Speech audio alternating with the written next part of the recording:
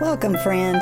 I'm Melinda Burnett, and this is How I Read It, where I take a scripture passage and make a few comments, draw a few conclusions, and cultivate my faith journey with some prayerful reflection and action.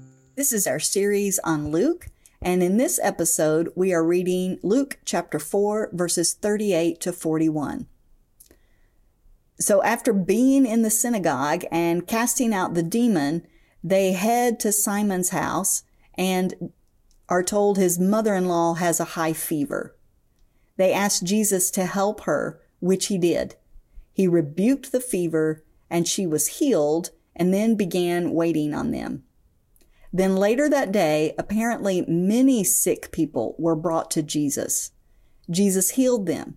He also cast out demons and forbade the demons to speak about him because they knew he was the Christ.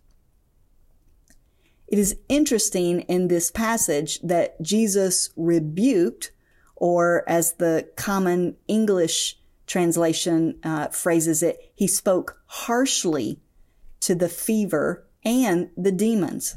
This is the same Greek word. In other words, Simon's mother-in-law had a fever that was demonic in origin. Notice that it left her.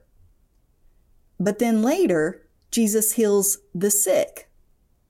So some sickness is demonic, but not all sickness. The good news is Jesus can heal and deliver from spiritual oppression. The other thing I notice here is that people asked Jesus to help Simon's mother-in-law, and he did.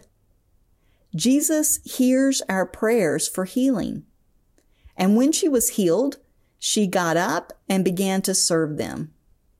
Serving is a grateful response to the healing of Jesus. My response today is twofold.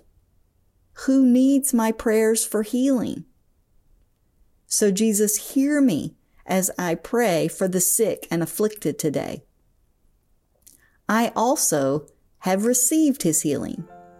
So Jesus, open my eyes to the ways I can serve today in grateful response to you.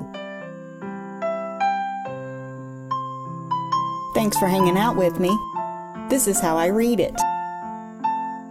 Music composed and performed by Janet Burleson Wiseman.